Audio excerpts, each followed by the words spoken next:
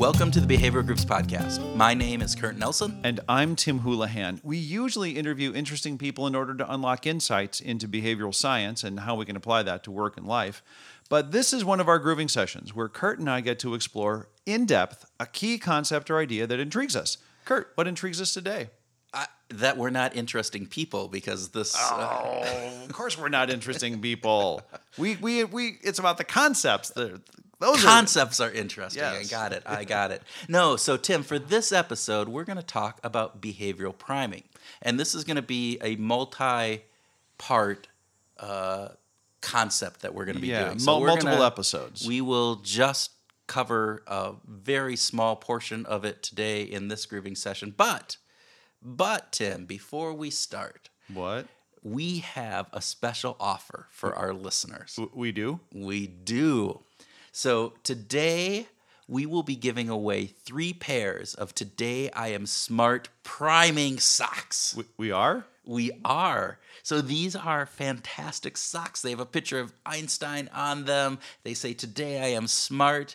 I wear them when I need myself to be just that little bit smarter in, a big presentation or talking with other smart people like you. Me too. Well, I wear them as well. I am guilty as charged. Not today. Not today, since it is warm and we're doing this in Minnesota in the summertime. However, we're going to be giving away 3 pairs of these socks. Okay. And we're going to randomly select winners from people who post this episode out to their favorite social media account, Twitter, Facebook, LinkedIn, and tag Behavioral Grooves, but also do the hashtag #IWantSocks. Okay, so let me get this straight. All listeners have to do to be entered into the drawing is to post a link to this episode on Twitter, Facebook, LinkedIn. Let us know that they did it by doing the hashtag Behavioral Grooves or connecting to Behavioral Grooves, right? And then including the hashtag #IWantSocks. #IWantSocks. Got it. I think that's pretty straightforward. All right. And so we'll then pick 3 randomly winners from the people who do that, and they'll be sent out to wherever you are in the world because we have worldwide listeners. Yes, we do. Okay, so there is a lot to cover on priming, but we're just going to start with let's start with the definition. Right. And then some basic work that was done maybe in the 90s. How about that? Right. So priming, the concept has been around for a long time. Basically, priming is a technique whereby exposure to one stimulus influences a response to a subsequent stimulus without conscious guidance or intention. So in other words... So it could be unconscious. It's subconscious. So okay. I will use that as opposed to unconscious. It's below the conscious level, but could be thought of. It could come up to the conscious level. Okay. With that, let's use an example. So in this case... research has shown multiple times that if I prime you with the term doctor, you are much more likely to see nurse as in a word search than you would bread. And they've done it where different things around the speed. So if I prime you with doctor, nurse is seen much faster than if I had primed you with bread in different pieces. So again, things that are associative, and there's different components of this. There's semantic, there's perceptual, there's associative, various different types of priming. And so those are all really interesting components that are very well documented, decades and decades of research on this. Right. The interesting part, and the part that has interested me, is this concept of behavioral priming. And it starts going back 20 years or so to John Bargh, who did some work on what he called social priming. And social priming is the concept of applying priming into states of kind of social components. So aspects in regards to potentially stereotypes, potentially into self-esteem components about how you are viewing yourself. And one of his very famous studies was the one where he basically had people do a word search that had, and forgive me if I'm not sure if it's a word search or a sentence completion component. I can't remember off the top of my head. I've looked at so many of these, where they were primed for words that were about old people. So it was elderly, Florida, various different P's. Retirement, Yes, those types of things. So people were primed, and they basically, it was this idea of spatial components that they thought they were doing. The real research actually happened when they had to turn their paper in, and they had to turn it in down the hall. And what the real research had was that somebody timed them as they walked down the hall. And so those people who were primed with these old age type words actually walked slower than the control group who did not have those primed words. Yeah. So this is fascinating stuff, that just the words influence our behavior, how fast we walk, right? It was groundbreaking. It was groundbreaking to the point where this research has been cited over 4,000 times in the literature. It launched a whole branch. People started looking at all sorts of different components around this. And again, all of these research studies were looking at different pieces of, can you prime on, there was priming around, words around professors and different things, and how well people actually then did on a Trivial Pursuit game versus a control group. And again, if you were primed with professor words, you were more likely to be answer more questions right in various different pieces. Well, and Barg Chartrand's work actually took it into classrooms where they primed students with, you're a very good student, or you're very bright. And those students did better. They actually performed better in their classwork than the students who were not primed with those words. And there's different components on that, right? So there's a self-fulfilling prophecy component around there, where you tell yourself that I am smart, I am good, and even if you don't believe it, this is different than priming specifically, but it relates to it. And again, it shows that you can have that self-fulfilling prophecy. There's also the component, I think, that you were bringing up, which is called the Pygmalion effect. Yes. Where the research again on that was, these researchers went into the classroom. They told the teachers that, Johnny and Melissa and Philip and Osam all scored super high on this test, which in fact was never done. It was a lie. Right. But they then looked over the course of the year and said, at the end of the year, those people who were identified as being smarter, even though they were no different than the rest of the class, actually performed better on standardized performance tests. So they actually improved their IQs, they improved a number of other components. The very fact of just telling the teacher that these were high potential students did that. That has been also repeated within organizations, where people have gone in and said, these are high potential candidates. And they get treated differently? And they get responded to differently. A little bit different than the priming that we are talking about here. But with that, I mentioned that the Barg's research had been kind of started this whole thing in a variety of different things. The elephant in the room, however, is probably around 2012, there started to be this replicability, I can never pronounce that word, I don't know why, crisis that has come to a lot of the social sciences. Yes. And one of the studies...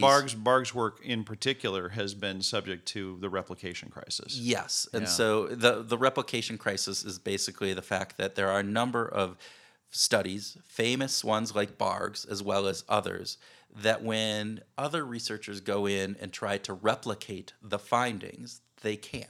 So, for instance, the situation, the study where the people in the study are primed with all these words about old age and retirement and that sort of thing, and then what they're actually being measured on is how fast they walk from the room where they got primed to the place where they're going to drop off their Right. their And so results, right? in the replication studies, there was no difference in the speed between the control group and the speed of the primed group. Yeah. Which doesn't bode well for the validity of the original. Now, that being said, there's lots of different things. One of the interesting pieces, there was some really interesting replication studies done on Barg's work. And this was, it got a lot of press, various different things.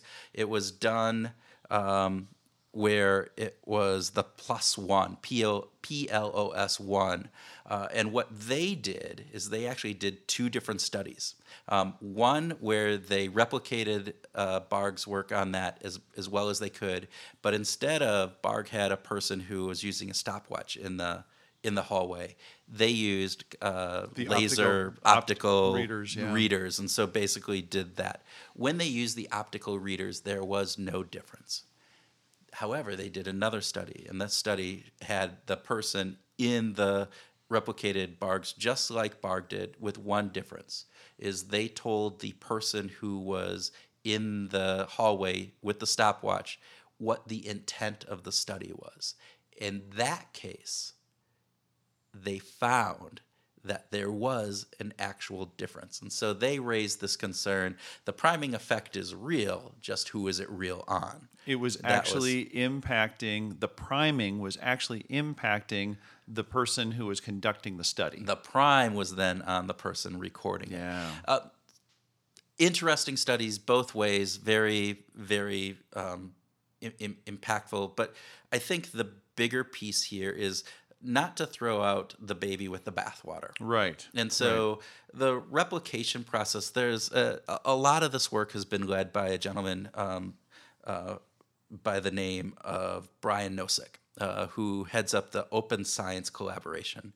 Done a lot of this work, and it's really interesting. I encourage people to go out and Google him and Google some of the podcasts that he's done, because he's very articulate. He talks about this, and he talks about, some of the reasons why this happens, right? And some of the reasons that these can't be replicated happen because of factors around the design of the study, and it maybe just wasn't a well-designed study. Maybe they're measuring something in the study that the design doesn't really intend to capture, and so you get a false positive, right? Or there's a low sample size. And with low sample size, it could just be because it's random. And you can't necessarily extrapolate it out to the larger audience. For whatever reason, this small sample size had some unique components around it, and you can't translate that to the larger general population.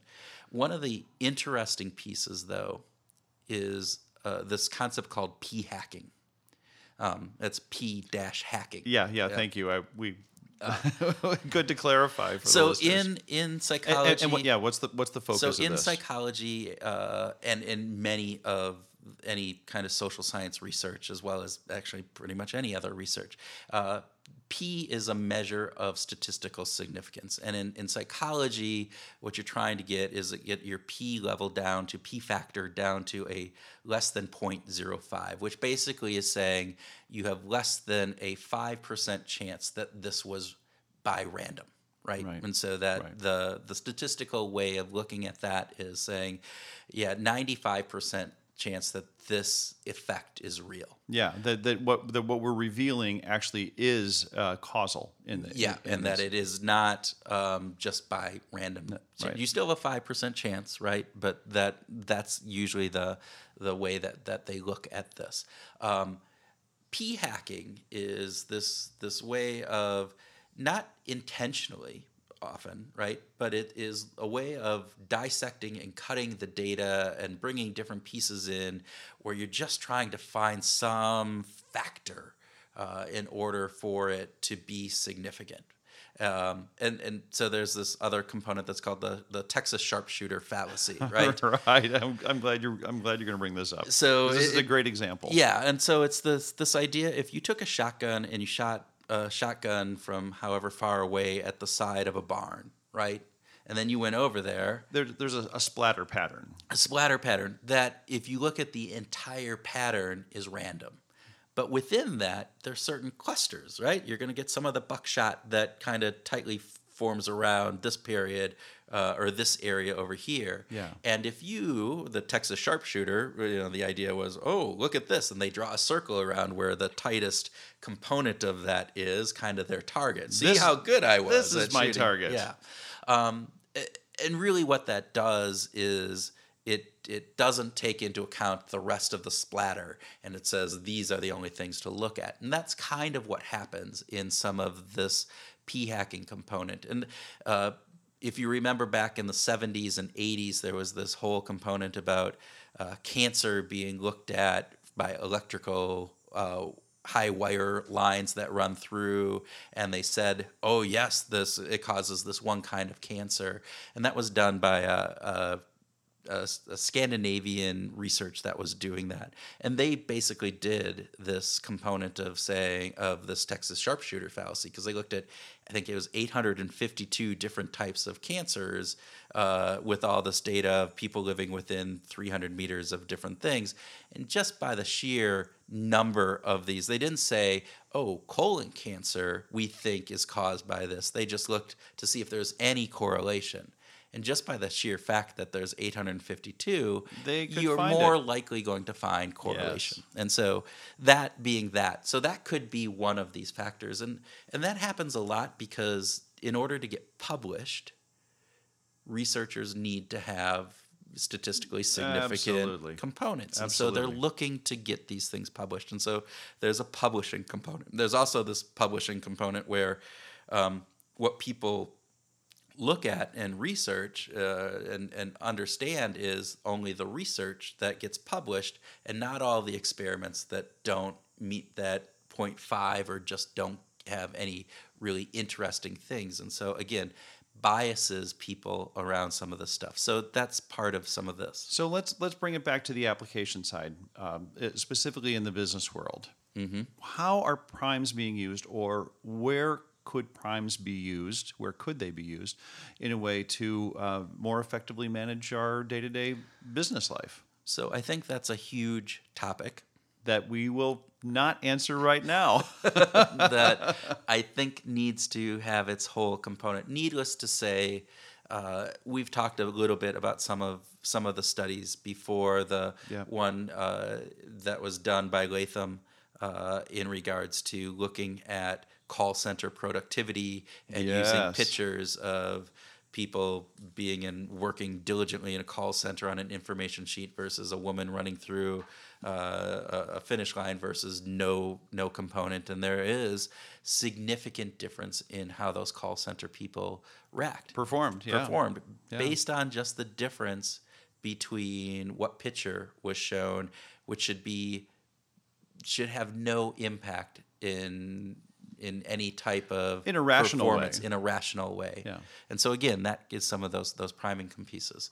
I think the thing around this that is important is to understand that while there is all this replicability crisis and kind of concern over some of these studies, there are a number of good studies out there that show that this effect is real. Yeah. And there has been meta-analysis, and we'll talk about that probably in the next one too. Meta-analysis is where you look at multitude of studies and you look and commonize some of the components and look to find some of those key things. And there has been meta-analysis that shows that these priming effects are real. But I think it's important to look at this and to try to understand the research, and to not just take any individual study and extrapolate that out to the general world. The body of work is huge. You have to look at the body of literature that's out there and look at things like sample size. Look at research design. Are they actually studying something, and are they measuring the thing that the study design is doing? How big are the effects? That's another thing that often gets missed, right? Is sometimes these effects might be significant. In other words, they pass this component of the 95%, the p factor of being less than 5, but they're super small. Yeah. Right. So whereas, for instance, with Gary Latham's work on the call center employees, they had the effect was huge. The impact was huge. Yeah, right? it wasn't a it modest wasn't difference. a modest impact. The other thing is, in looking at some of these replication components, you have to look at there's a changing world, right? And so maybe the dynamics that impacted this before, the way people viewed elderly people, that might have shifted, and so we no longer think of elderly people as being slow, and so it doesn't prime that for us. I don't know that. That's just a thing. And then there's just unintended changes in some of these replication components. The replication study might have been flawed, right? That might have been the one that flawed. Or there could be confounding effects, right? There could be these things. Maybe the room was painted red, and red actually primes a different component, and so you then have confounding factors that counter impact each other, or various different things. Or it was cold and instead of hot, or it was at the end of the day versus the beginning of the day. There are a variety of number confounding factors. Now, again, that happens if there's a small effect and all these other things, but they could impact the replication of these. So They could certainly be compounded. Yes. And realistically speaking, we are being primed constantly. we are. All the time. If you think about advertising to a certain degree is all about priming. It is setting a course of action for you, so that when you go into a store, you pick Kellogg's Raisin Bran over Post Raisin Bran because Absolutely. of the way that you have been primed around that. So with that, I think we have covered a lot. And I think we have a lot more to cover. Right. We need to talk more about business applications. Yep. We need to talk more about the meta-analysis. And I think that there are some really good studies that we can get into in future episodes as well, specifically on priming. Yes. And we can talk about our own little sock experiment. Which #I want socks. If you want the Einstein Today I Am Smart socks, make sure you send out this to your social media and do the #I want socks, and make sure Behavioral Grooves is there so that we know we can find it, and you'll be entered into the drawing. So thanks for listening. Bye.